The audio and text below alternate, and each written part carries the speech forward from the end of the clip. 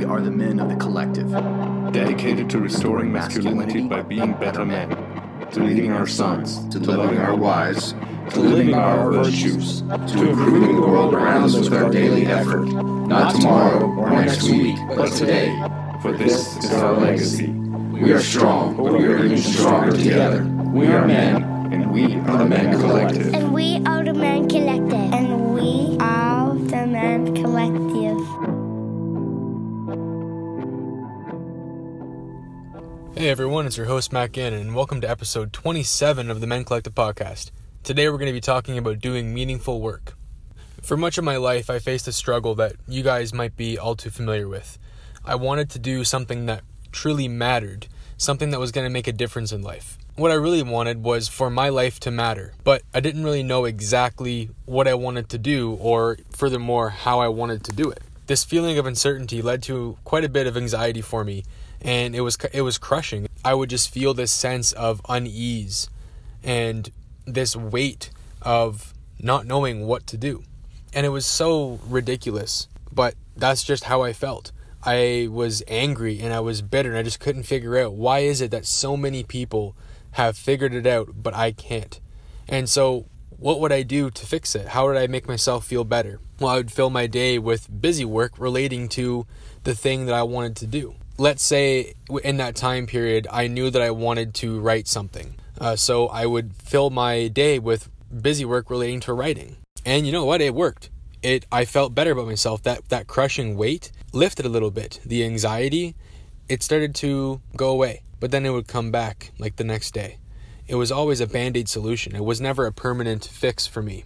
And long term, just applying a band-aid to a hemorrhaging wound doesn't really do anything. The results can be devastating. If you think that you're fixing something and you're not, the problem persists and persists and it wears you down. And all of a sudden, weeks pass, months pass, maybe even years, and you're still not really where you want to be. I remember I wrote my first short story, I think when I was in grade 7 or 8, and it was terrible, but it was exciting for me. It was like the first time actually writing something, and I kind of forgot about the interest for a while, and then I read a poem by Alfred Lord Tennyson called Ulysses, and that changed everything for me. Ever since then, I knew that I want to be a writer for the rest of my life. I want to use my writing to help people and change the world. I really didn't know what exactly I wanted to write or how I wanted to do it. I just knew I wanted to help people somehow. I just kept following that process of filling my day with busy work. What happens is that we tend to focus on the wrong thing. We convince ourselves that it's the right thing though, and we're really good at lying to ourselves. It sounds justifiable. Well, I'm buying this book or I'm reading this article because I need to enhance my knowledge. I can then convert that knowledge into action. It's so easy to lie to ourselves. But one thing that we have to remember is that not all productivity is created equal. Being productive for the sake of being productive is holding you back. It's keeping you from the life that you want. The solution is to do meaningful work. Well, what exactly does that mean? What's meaningful to me perhaps is not meaningful to you. So the focus has to be on high impact tasks, things that actually matter. So a simple example is if you want to write a book, a high impact, meaningful task towards that book would be to start to write that book. You don't have to buy books on how to write books. You don't have to make lists of articles that you have to read to learn how to write books. And that is an overly simplified version, but it is what it is. Here's an analogy that I read. I've read it a couple times. My most recent time reading it is in Tribe of Mentors by Timothy Ferriss. Essentially, it's the analogy of the jar, rocks, and sand. So the jar represents our day. It's all the time that we have in a day, so 24 hours. The rocks are our priorities. These are the meaningful, high-impact tasks. And then you have sand. Sand is everything else. Sand is all the busy work. Sand is everything that you don't really care about, but you still have to do. They're the smaller tasks. And the way that I've always lived my life is by putting the sand in first. And this is the wrong way, but it's what I did because it's easy and it feels good. I would do all the busy work things because it felt like I was being productive. What happens is that you can't fit as many rocks in. Your jar fills up with sand and there's no room left. So you waste all your time with the small things, and there's no room left for the big things. What you have to do is put your rocks in first, and then the sand must conform to the rocks, not the other way around. An example from my own life is Instagram. I have such a love-hate relationship with Instagram, and you might feel this way too. It preys on my weakness, and I let it because it feels good. So for the Men Collective, one of the pillars is the podcast. Another one would be the articles. These two things are very, very important. The problem though is that I neglect those things for Instagram. I want to provide you guys with value, and I'm robbing you for my own gain. I'm robbing you of the opportunity to get real value, to get the best of me, because maybe I'm selfish. Maybe I'm letting my weakness shine through. I should be focusing on writing the book, on writing quality articles for the website, and recording quality podcasts. I'm not saying that I purposely put out crappy content for the articles and the podcasts, because I don't feel that I do. But I know that I'm not doing as good as I could. All my focus goes to Instagram. So I'm putting in the work. I spend a lot of time.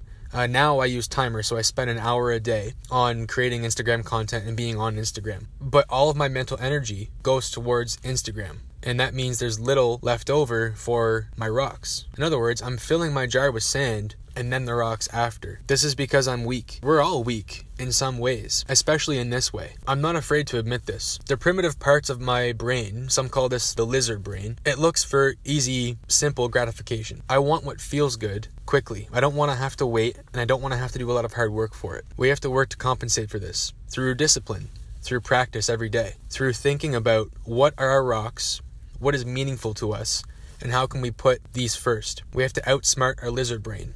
The thing is, Instagram is so easy, so it makes sense to remain where it's comfortable. But that comfort is a trap, and it's going to hold you back, and it's not going to let you live the life that you want to live. It's not going to give you the life that you deserve. So in a sense, we hold ourselves back from pursuing our own mastery, the mind behind the man. So we have to work to compensate for this. And the world that we live in is really not conducive to any man mastering himself. Mastery is a lifelong process, but it's important that we strive every day for it. It's so hard to do.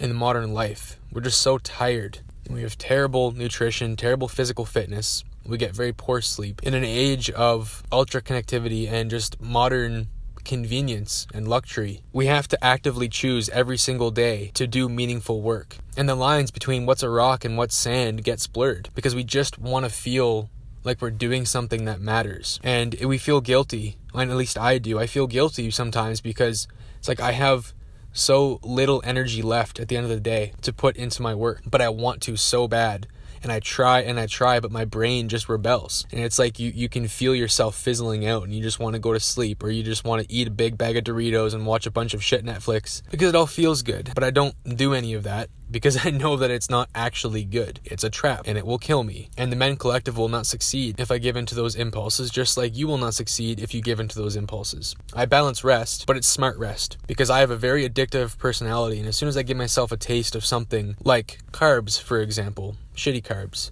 it's really hard to not then continue to justify it in the future. I have to just stay clear almost altogether because it requires an immense amount of discipline for me to stay on track. But I am closer to the best version of myself when I'm on track with everything.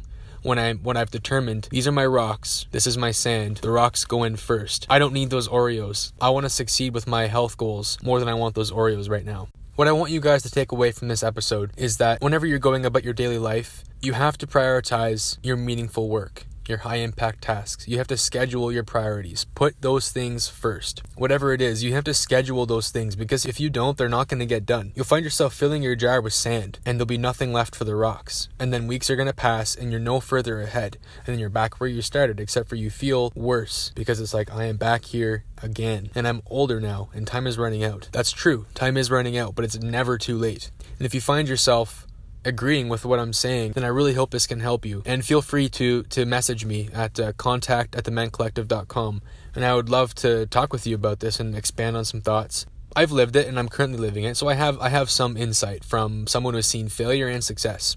If you've enjoyed this episode, I would love it if you could leave a rating and a review. I ask this at the end of every episode because it's the only way that we can really grow. Aside from word of mouth, writing those reviews and clicking those stars helps bump up the podcast to help other men find the collective. and I would really appreciate if you could help me out with this. So take care, guys, and until next time.